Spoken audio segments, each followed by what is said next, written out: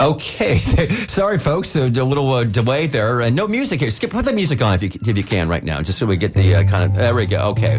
Hey, good morning, everybody. Welcome to the Skinny for Friday, July 28th. All right, we just need to get a little. I need to have that music to break and really properly set it. You know.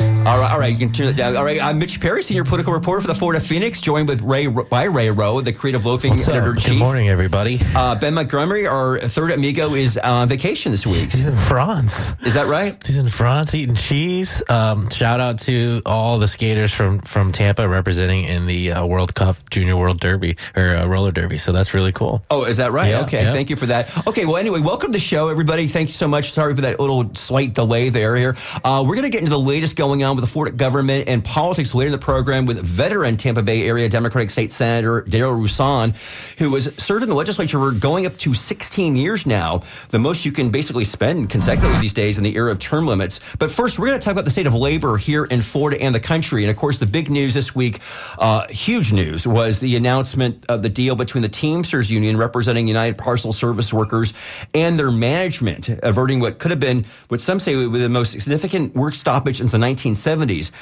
That did not happen, thankfully. So you'll get your packages still in the mail next Wednesday or Thursday. But it was really looking bleak. In fact, so we were preparing for this show the last week or so, hoping to get somebody from the Teamsters Union on here to talk about that. But we do have somebody from the union here. We've got Jim Janenko on. Jim is the president of the International Operating Engineers Local 487, which is part of the Florida AFL-CIO. Jim, good morning. Hey, good morning, Mitch. Thanks for having me. Great to join you. Yeah, great to have you here with us. A lot to talk about, Jim, but we'll talk about beginning about the this agreement, though, because this is a major development. And I want to tell our listeners about what actually happened here.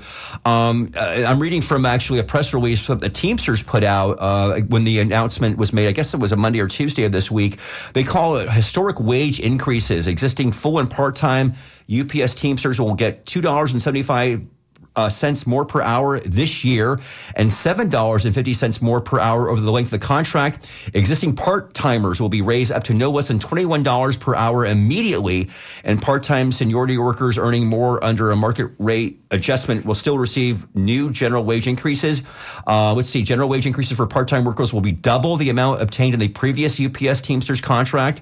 Wage increases for full-timers will keep UPS the highest paid delivery drivers in the nation, improving their average top rate to $49 per hour. New part-time hires at UPS will start at $21 per hour and advance to $23 per hour. And there'll be safety and health protections, including vehicle air conditioning and cargo ventilation. UPS will equip in-cab air conditioning in all larger delivery vehicles, Sprinter vans, and package cars after January 1 of 2024. And all cars will get 2 fans and air induction vents in the cargo compartments, and the Teamsters will also receive MLK Junior Day as a full holiday for the first time, and no more forced overtime on Teamster drivers' days off. Drivers would keep one of 2 work week schedules and could not be forced into overtime on scheduled off days. So, Jim, this seems like a pretty major achievement for the Teamsters Union. It is. And, the Teamsters represent approximately 340,000 members nationwide. I'm the president of the West Central Florida AFL-CIO. The AFL-CIO represents all various different affiliates, teachers, Teamsters, operating engineers, laborers, federal and state municipal workers. The Teamsters are a very strong union. And, as we see, they still have to have this vote approved by the membership, but they really secured incredible gains in their economic package, but also all the conditions that you listed. These workers are working in warehouses and driving trucks. They're working in incredible heat and exposed to the weather. So the whole labor movement has been watching this develop, and I think the way that the Teamsters secured everything is they became really militant. Once their general president, Sean O'Brien, was elected a little over a year ago, he came right out of the gate saying, look, we're going to be old school Teamsters. We will strike if we don't get what we want, and we'll shut the economy down for our members to make sure that we get good conditions and good pay. So they became really, really militant and started ramping up negotiations and putting pressure on UPS to come to the table with a fair deal. And they started it a year ago. Yeah. They made it very clear right from the start that they weren't going to back down. Now, you talk about Sean O'Brien, and of course, he replaced James P. Hoffa, right, who had the last contract a few years ago. And from what I'm reading, Jim, is that that last contract that Hoffa negotiated, the rank and file weren't not happy at all with that. No, they weren't. And it's good to see a swell of unionism across industries, right? Teamsters, you got the Screen Actors that are out on strike right now. The Writers Guild, IATSE, is standing in solidarity with the Screen Actors as well. And, Starbucks workers unionizing.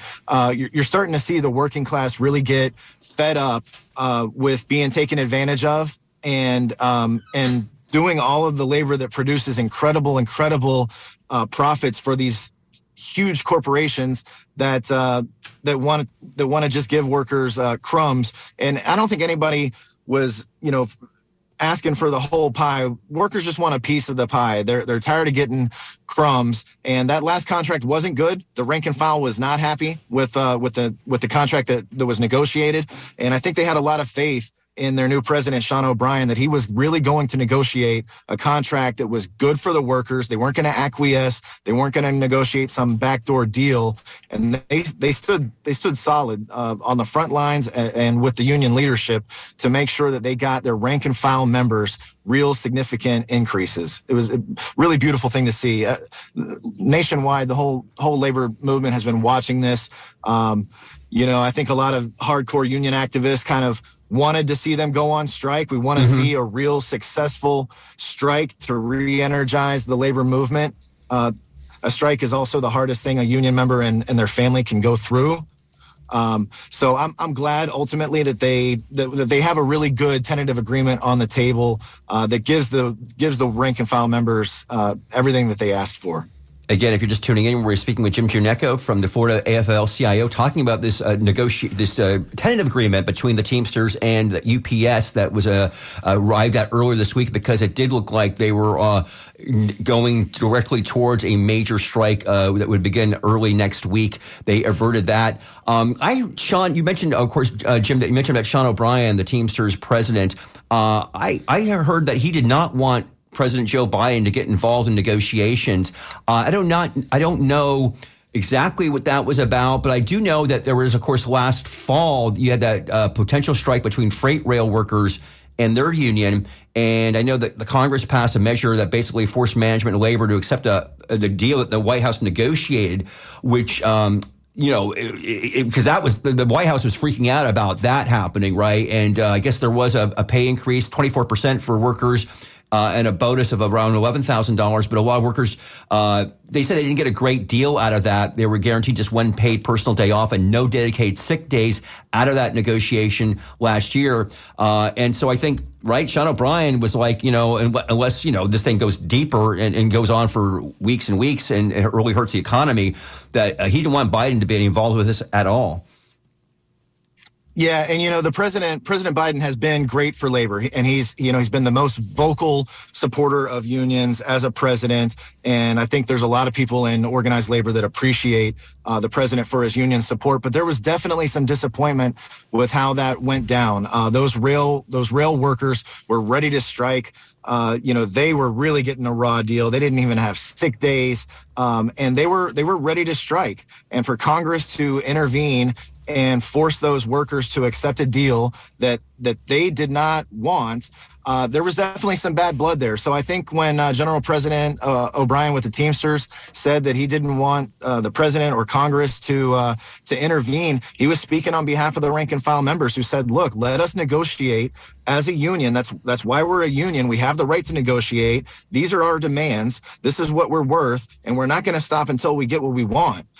So it was kind of a raw deal that the rail workers got when the president and Congress stepped in and kind of took away their voice and took away their power to negotiate as a union. Yeah. Yeah. Now, this has been, as you mentioned earlier, we've got, of course, the strike going out in Los Angeles or in New York and around the country with the actors and the writers, Starbucks as well. I don't know if you mentioned this, but we've also got a potential strike with United Auto Workers.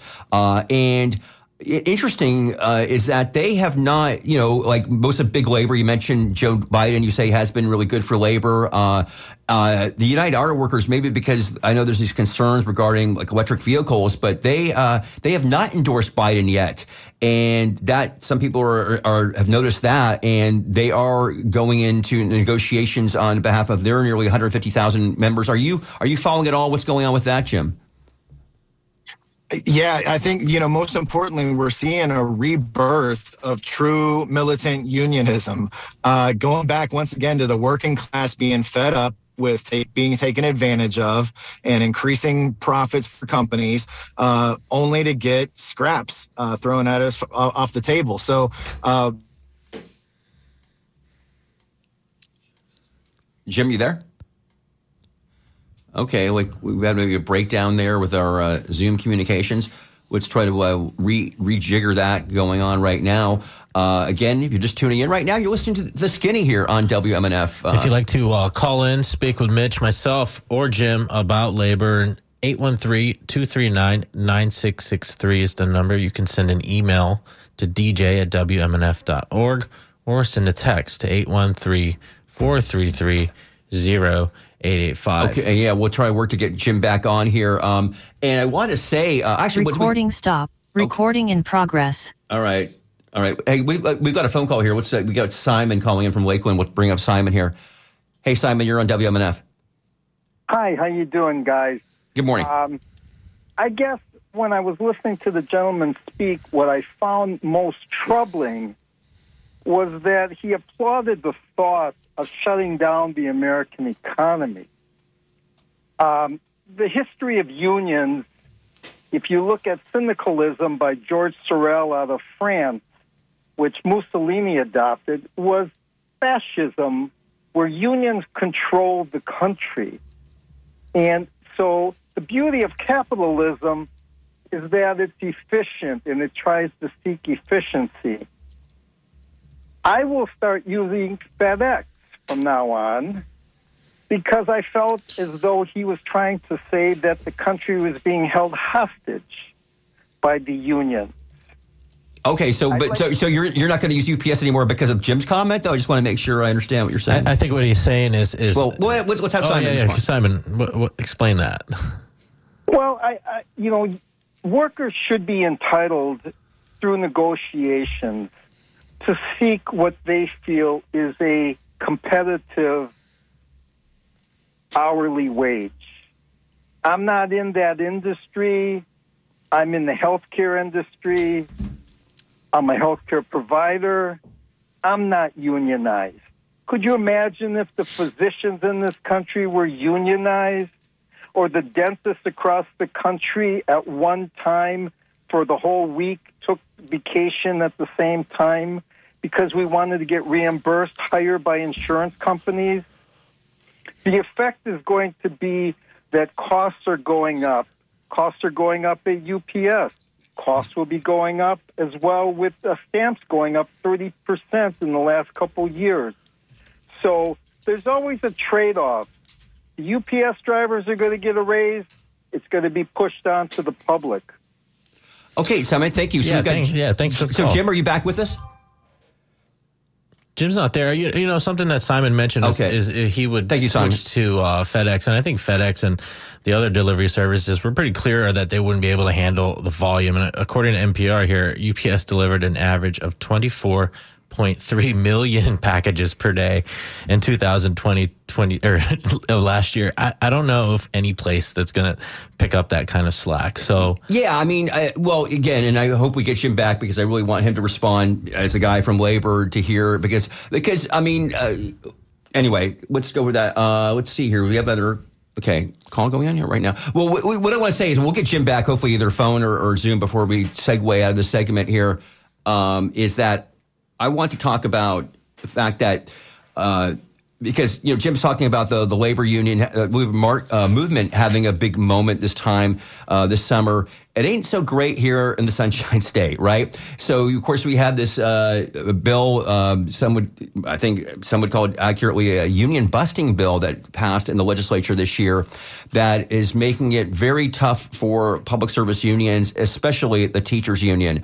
That is where basically it took away automatic dues deductions, right? Where people in unions get their union dues taken out of their checks. And people now in the union, because of course we're a right to work state, which means you do not have to, you can work at a company that is unionized, but you do not have to belong to that union. And so it makes it much tougher for unions here in Florida. But now you have to ask your employer that you want X amount of money taken out of your paycheck to pay for union dues.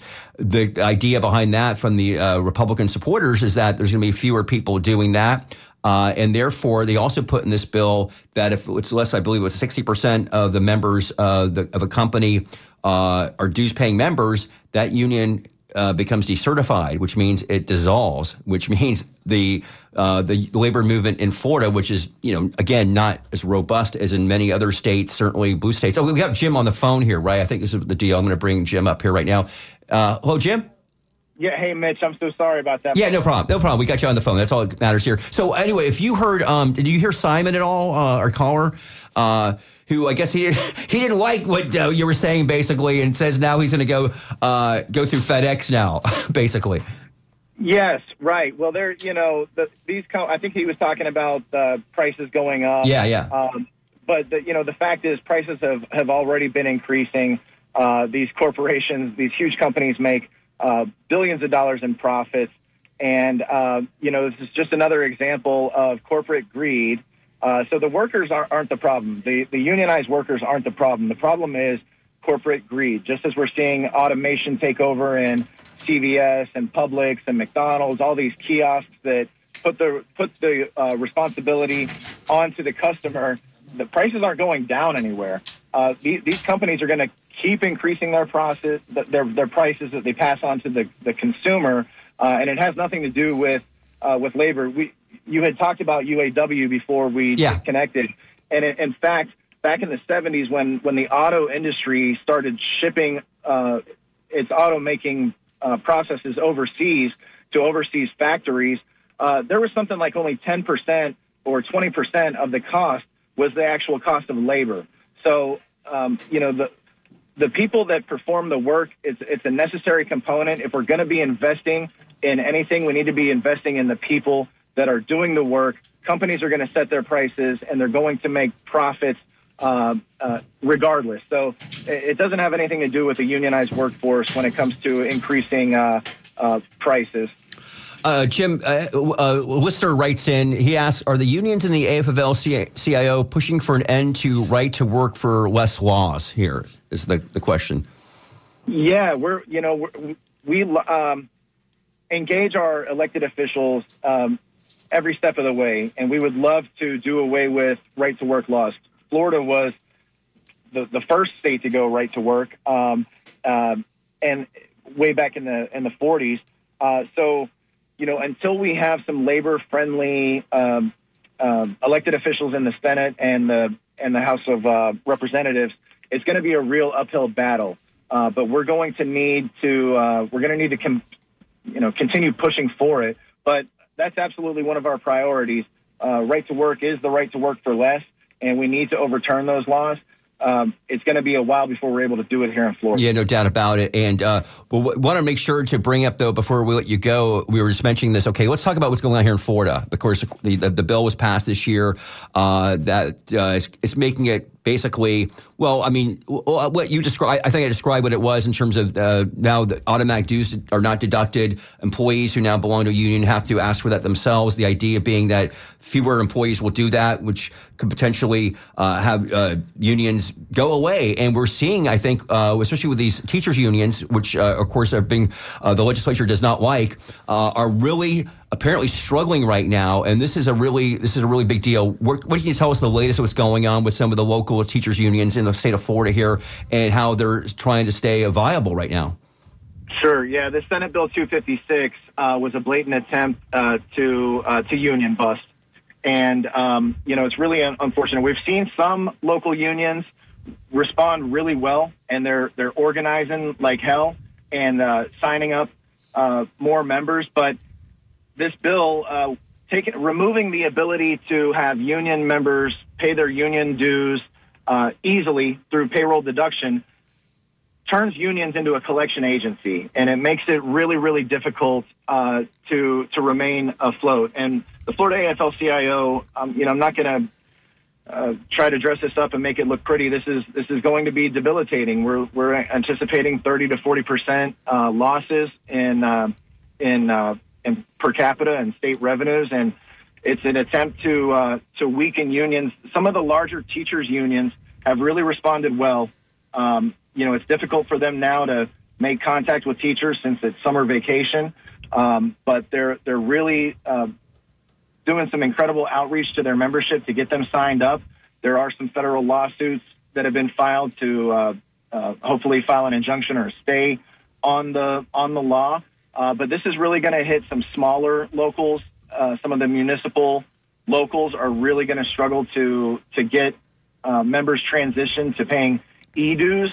So it's going to have a real big negative impact. There's no doubt about it. I think it's going to also reinforce the need to just go back to old school union organizing and talking to coworkers about why unions are important. The only way that we can overcome this is to organize. Hey, Jim, let me ask you real quick. Something that Simon said, he's not a union member.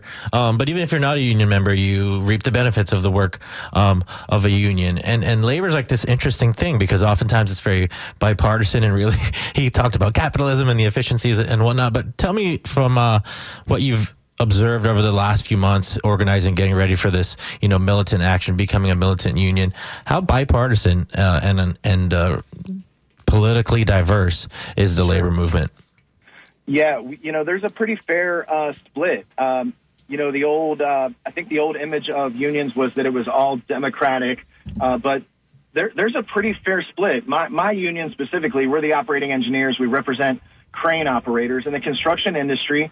Here in Florida, there's a heavy lean Republican. But if we can stick to working issues that actually affect people and their families, pay, benefits, pension, health care, raises, having the protection of a union contract, having a voice, having a seat at the table, when we can stick to issues, we can overcome the partisan divide.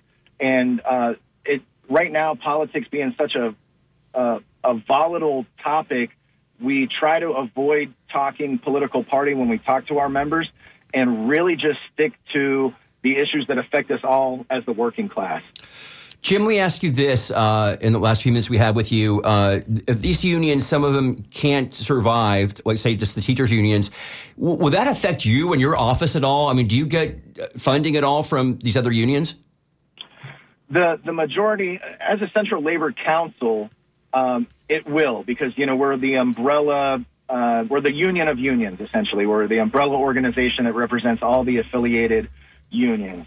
And it could potentially have a drastic impact on us being able to sustain the salaries for our field representatives. We're going to look to creative avenues, grant money coming in, and ask some of our larger, more financially sound unions to contribute so that we can retain our staff. This goes for us locally and across the state. But true unionism starts from the ground up. So we're just hoping that this is going to re-energize our base. It's such a blatant attack on on workers and collective bargaining rights, and we're just going to have to respond in force by organizing. All right. This is Jim Janetko you've been listening to. He is the president of the International Operating Engineers Local 487, part of the Florida AFL-CIO. Jim, it's good to talk to you. Next time, let's get you in the studio here, and we can go talk more, because obviously as we watch what happens with this union bill and how it affects labor unions in Florida, it's going to be a continuing story the rest of this year. So thanks so much for joining us today.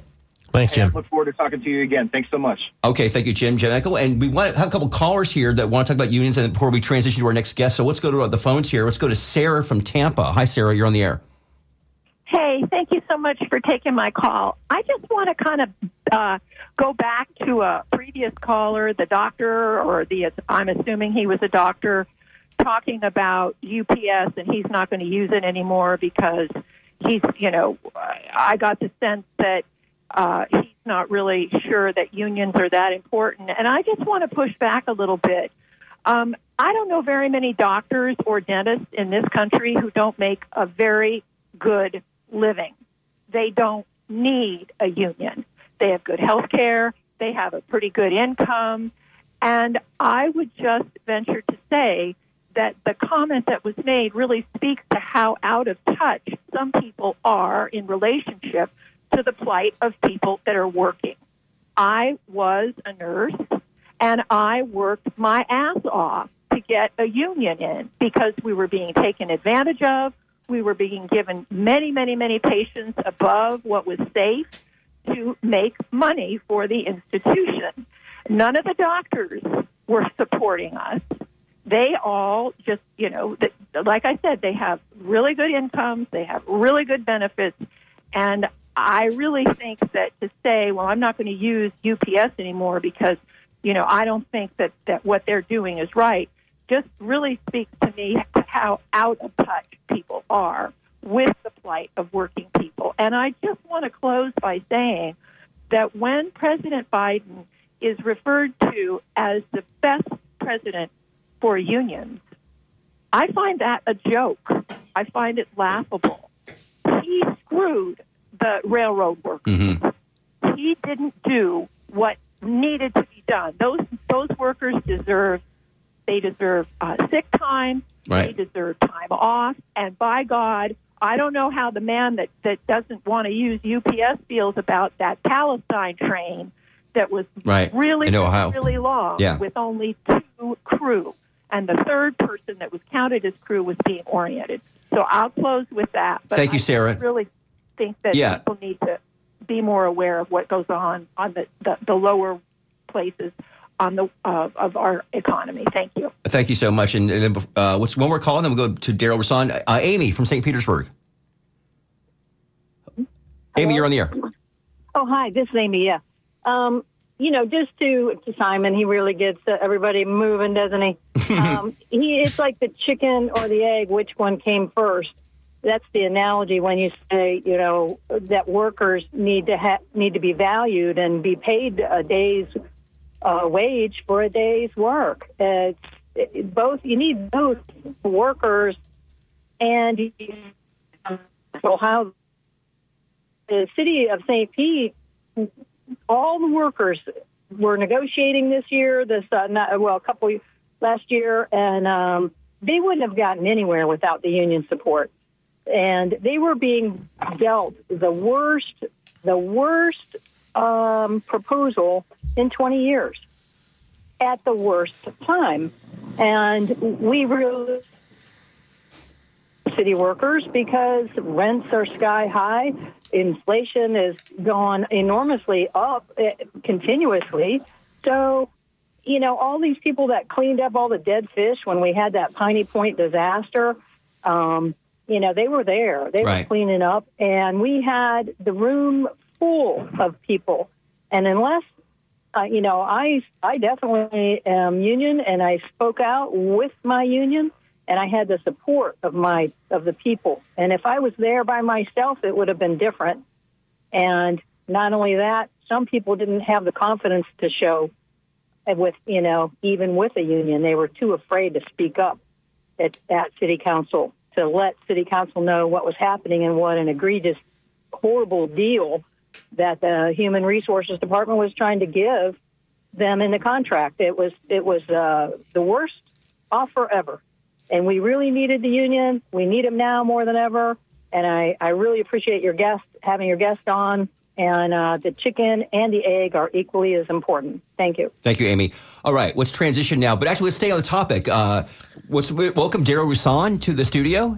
Thank you. Good morning. All right. Daryl Rasan, just turned 68, I believe, right? Happy birthday. Happy birthday to you. July 20th. Thank you. Right, it's always good to get another birthday. Yes, absolutely. It's nice to have your birthday not during the session, too. So, but let me talk to you about this union bill, Daryl, which I know you opposed in the session, because it really just shows about how the change of a few members, right? You're obviously, Democrats are in a super minority in both the House and Senate, but I believe 5 members, Republican members, voted against this union bill.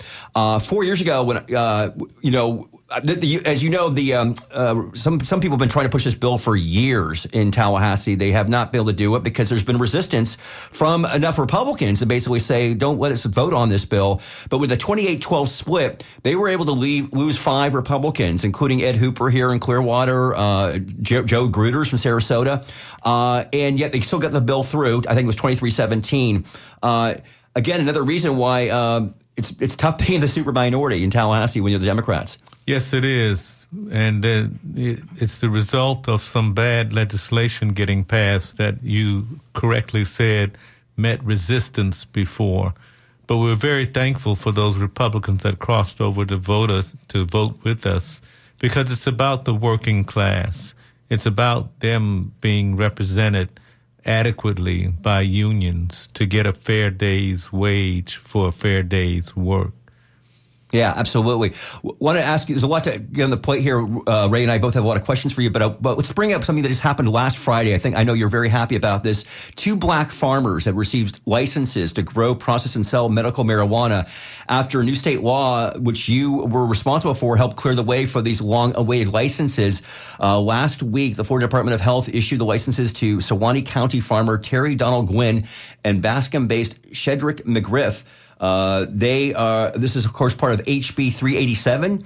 The bill was aimed in part at helping carry out a 2017 law that earmarked a medical marijuana license for a black farmer with ties to doing business in the state. That's part of the decades-old class action lawsuits known as the Pigford cases, which was the U.S. Department of Agriculture issue discriminatory lending practices against black farmers. Daryl, this should have happened 6 years ago, right? It should have happened 6 years ago. We know that minority business owners have a tough time getting access to not only capital, but entree into certain industries. But the black community has suffered disproportionately from prosecutions, incarcerations, and things like that than other communities. And why shouldn't they participate in this industry largesse? Yeah, and your bill, it also allows, right, I think there was 12 black farmers who applied for the license last year. They are all technically now because the Department of Health is going to, I think, give out 20 more licenses this year. So those other black farmers are very much in the mix for those as well, right? They are. And we know that some, it was alleged that some got deficiencies in their application. But the amendment that we filed on the bill would allow them to cure that within 90 days. We hope that there'll be up to 11 black farmer licenses issued. Ray, you want to? Yeah, thinking about capital, and it's crazy when you think about the long career that you've had up in Tallahassee. You've supported, mental health and addiction counseling, assault rifle bans, protection of the Florida Springs, which recently has started to really ramp up with Weeki Wachee. And so one thing that really, the only thing I've ever seen you take criticism for is taking money from payday lenders sometimes. Payday lenders providing high interest short-term loans.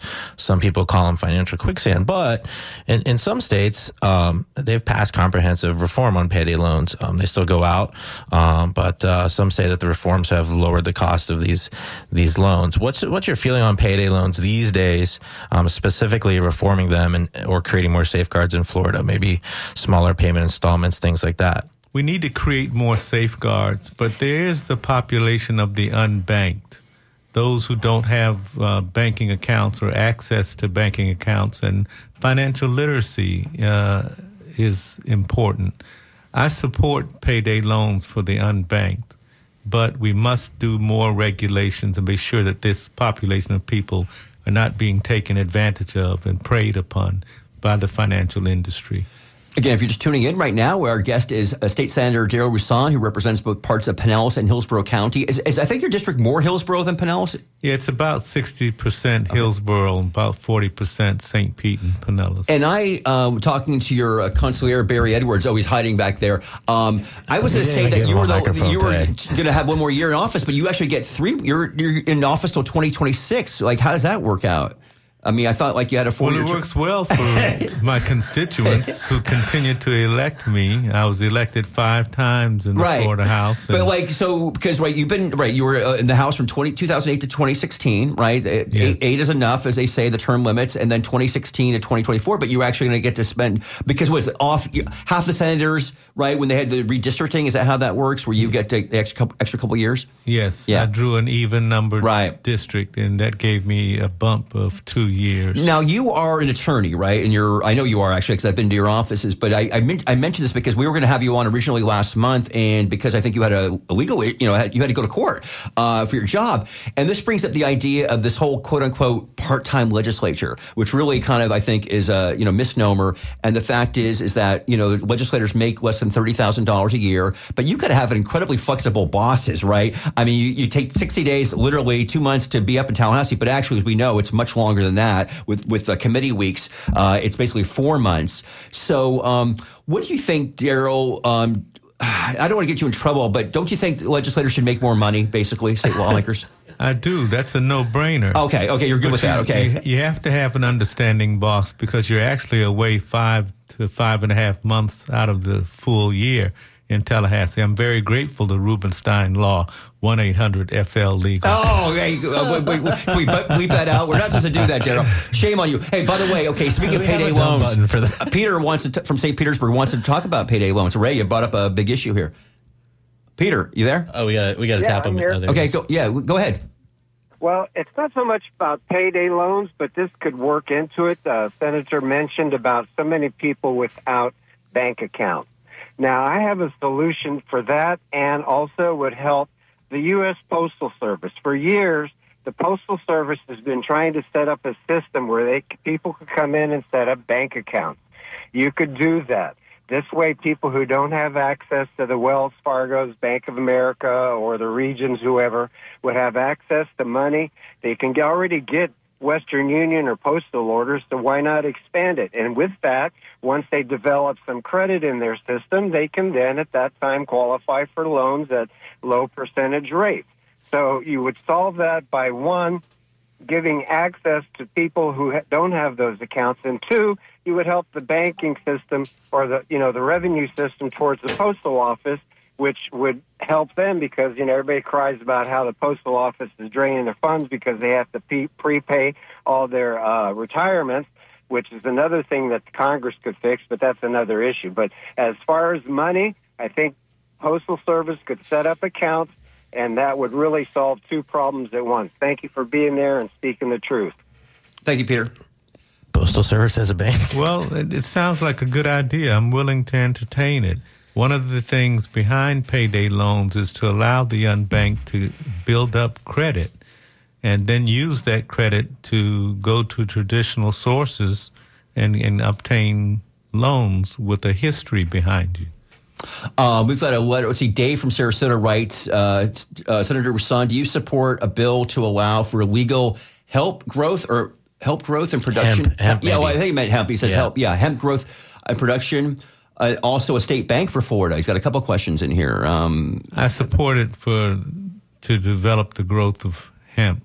The hemp industry, right? Yes. Yeah, you knew. How about that bill, right? Did you remember that bill that was introduced this year we talked about a lot in the show here that was going to limit the amount of THC in hemp products?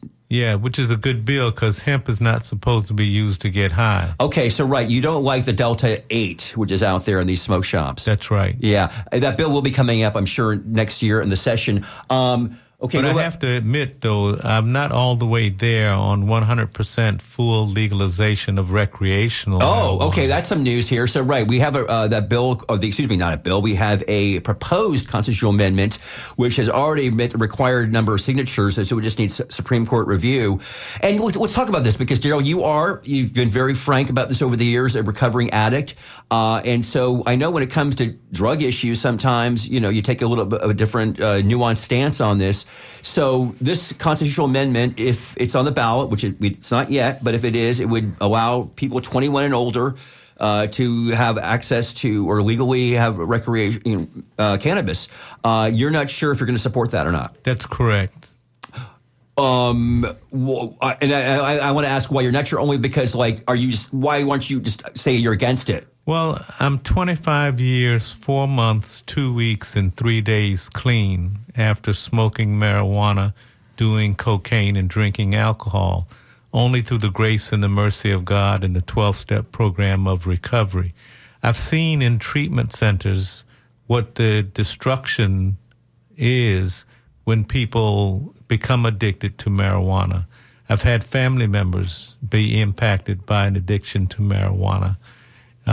But I voted for medical marijuana because I'm not God. And if science and medicine say that there's a subset of people that gain relief from the medicinal properties contained in marijuana, then who am I to say no to that relief? But recreational is a whole nother ball game.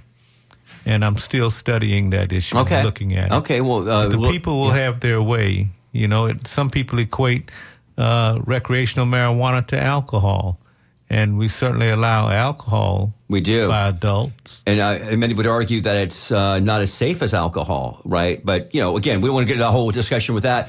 Again, if you're just tuning in right now, Daryl Rouson, state senator from the Hillsborough-Pinellas area with us. And for the next 14 minutes or so, here on The Skinny, let's go to Layla from Brandon. She wants to talk about, I think, our prison system here, the correction system. Hi, Layla. Hi. I would just like to first thank Senator Rouson for his service to our community. Secondly, I would like to ask the question of where do we stand with getting air conditioning into the prison system in the state of Florida. I didn't believe that was true. I heard it. I went on a tour of the Polk City prison, and I was astounded that, these buildings are built in the 30s, and it was very hot, and that was like a month and a half ago. Yeah, it's a very real issue, Layla. I think the only prisons that do have air conditioning are the private prisons, actually, in Florida. Daryl, you've worked a lot on criminal justice efforts, and successfully because, Tallahassee's not been favorable to that. We're not really anywhere when it comes to getting air conditioning in our prisons, are we? No, we're not. We're still raising the issue and fighting for it. But there are those in leadership positions that believe prisons should not be comfortable. Well, unfortunately, with the heat index the way it is, it's not possible to say that's acceptable anymore, in my opinion. But I would just like to thank you. And also, there is reentry, and we can do reentry. We can try to do better reentry and get job skills. And my thought is, why not enlist the help of the solar energy for the prison system and make it an apprenticeship program for the state prisons to install the panels through an apprenticeship with solar panels and get a cost savings by introducing workers to their business, putting in solar panels for decreasing our utility bills. Wow, that's like that idea. Yeah, very original idea there, Layla. Thank you so much for calling in. Appreciate it. Okay, thank you. Okay. Oh, sorry, didn't cut you off there again. If you're just tuning in, we're speaking with State Senator Daryl Rouson, represents the Hillsborough-Pinellas area. Has been in the legislature since 2008, in the Senate since 2016. And Daryl, I actually, what Layla talked about with the heat, which of course, it's been a huge issue this summer, and we're only halfway through the summer, if that. You co-sponsored heat illness prevention legislation this past year. I just recently wrote a story about that. We've had at least two, probably more than that, but 2 farm workers have died this year from working out in the fields without, the conditions being that they are. Could 2024 be the year that this bill gets through the legislature. I talked to Representative Mike Gottlieb from South Florida a couple weeks ago about this. He sponsored the bill in the House, and he strongly believes in it. But he said, I don't know if I'm going to bring it back next year. In the House, we only get 7 bills to propose. I want to get bills that are going to get passed. And this bill never got a hearing in 2023. I know you don't have a crystal ball. You're not in Republican leadership, which is where it matters here when it comes to these bills getting through. But what do you think, because of the increased attention to the heat this summer, maybe that bill get looked at a little more favorably next session? Yeah, that was Senate Bill 706 by Senator Ana Maria Rodriguez that I co-sponsored. I intend to have a discussion with her about bringing it back because of timing. It took 8 years for texting while driving to pass in the legislature. Sometimes progress comes slowly or incrementally, but sometimes progress comes as a result of crises. And we're certainly in a heat crisis right now. Absolutely. Okay, let's go back to the phones. People want to talk to the Senator Rasan. Mary from Tampa, you're on the air. Mary, are you there? Did I do? Okay, I screwed up. Mary, I'm sorry. Are you there? Yes, I'm here. Hi, you're on the air. All right. So my comment is about air conditioning in the prisons. If some people are concerned that they want the prisons to be uncomfortable, what if they put in air conditioning and then they set the thermostat to be at, say, 82 or 85 degrees? That would accomplish that goal that some people have, that it would be uncomfortable, but it wouldn't be cruel and unusually uncomfortable.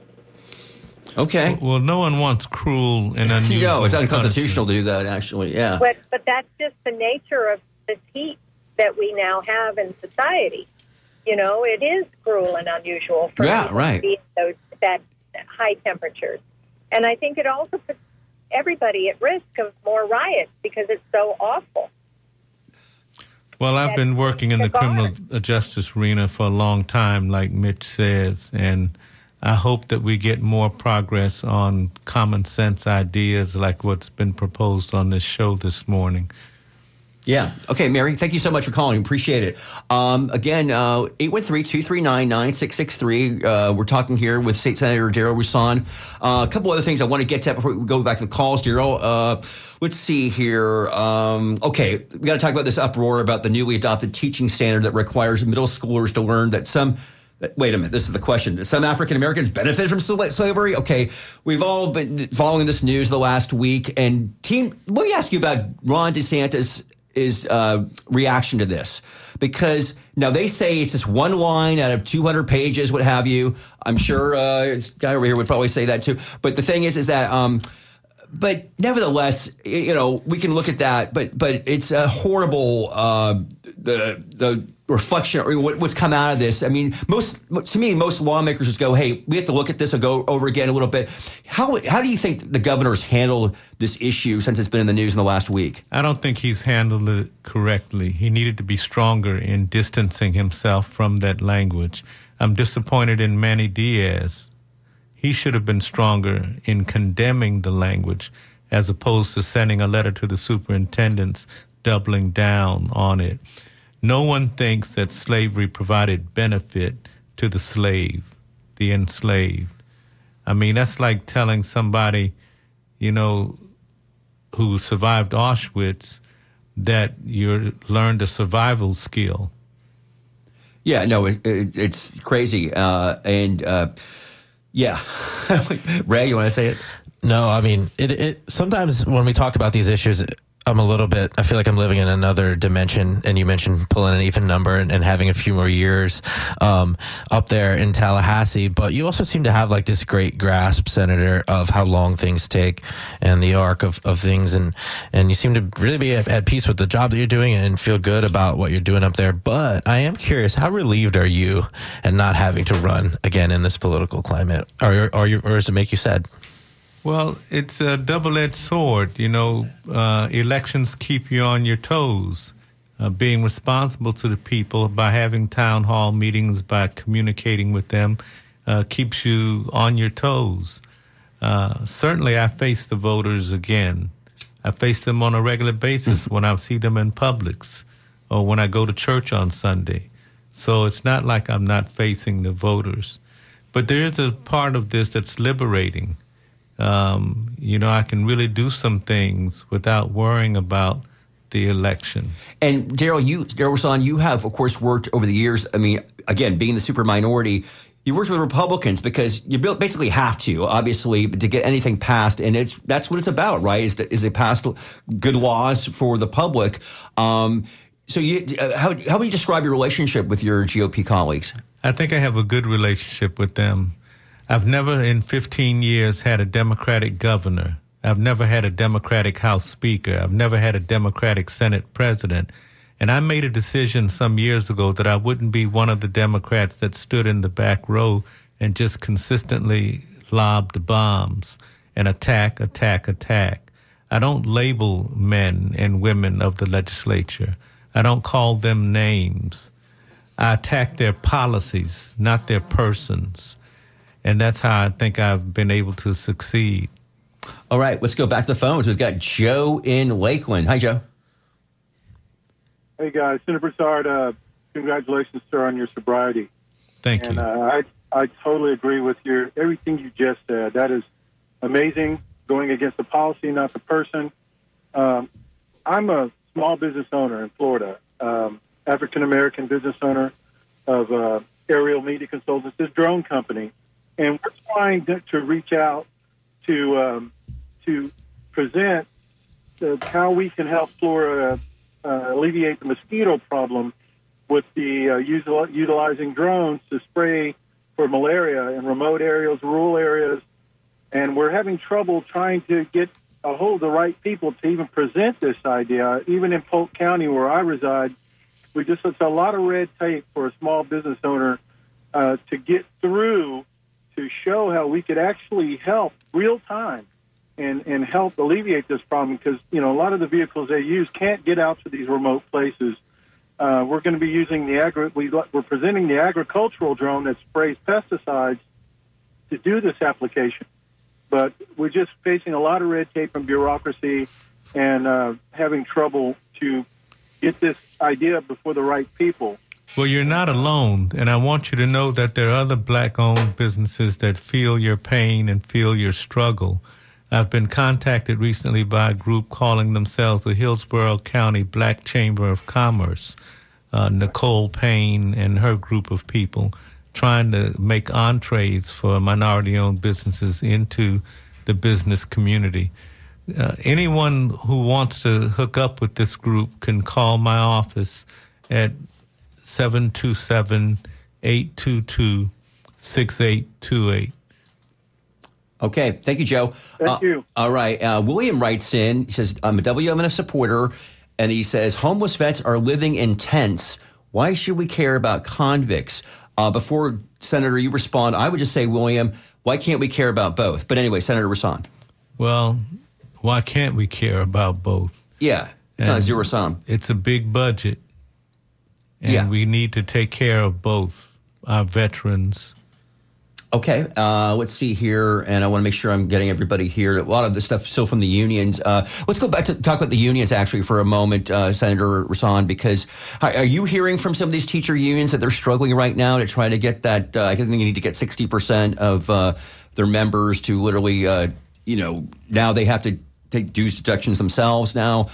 These unions will dissolve. They won't be able to help out their force if they don't get that's the fear that they're expressing to me. And we have been on a summer break. Things are going to cut loose when fall comes around. When do you guys go back to for their first committee hearings? Well, September 18th the House is in committee week, but the Senate does not go back till October 9th. Okay, I want to make sure. Do you have any other questions for the Senator? No. Just thanks for a long, great career and just your steady leadership. It's been pretty fun to watch. I want to get Greg in right now. He's been holding patiently. Greg, we got about 30 seconds here, 20 seconds. Hi. Hello? Yeah, Greg, you're on the air. Oh, yeah. I just want to ask how long we're going to be held hostage by people who believe in a magic man in the sky makes his decisions by a book that's never been proven. I also want to know why he thinks he needs to be the parent, stop people from having marijuana when he was 1 week. We don't need a parent. We're adults. We make our own decisions. I said that was one of my considerations. All right. Well, thank you. We got that in there. All right. Hey, Senator Rasan, thank you so much for coming in. I really appreciate it. And we got to have you back, hopefully, before the session begins, a full-fledged session in January. Anything else you want to say in the last few seconds here? I want to thank the voters and the people of Hillsborough and Pinellas County for having supported me all these years, and I hope to go out with a bang. And stay tuned for, thank you, Senator Rasan. Art in Your Ear with Joe Ellen is next. On behalf of Skip Sassy, Irene on the phones, Mitch Perry, myself, have a great weekend, and we'll see you here next Friday.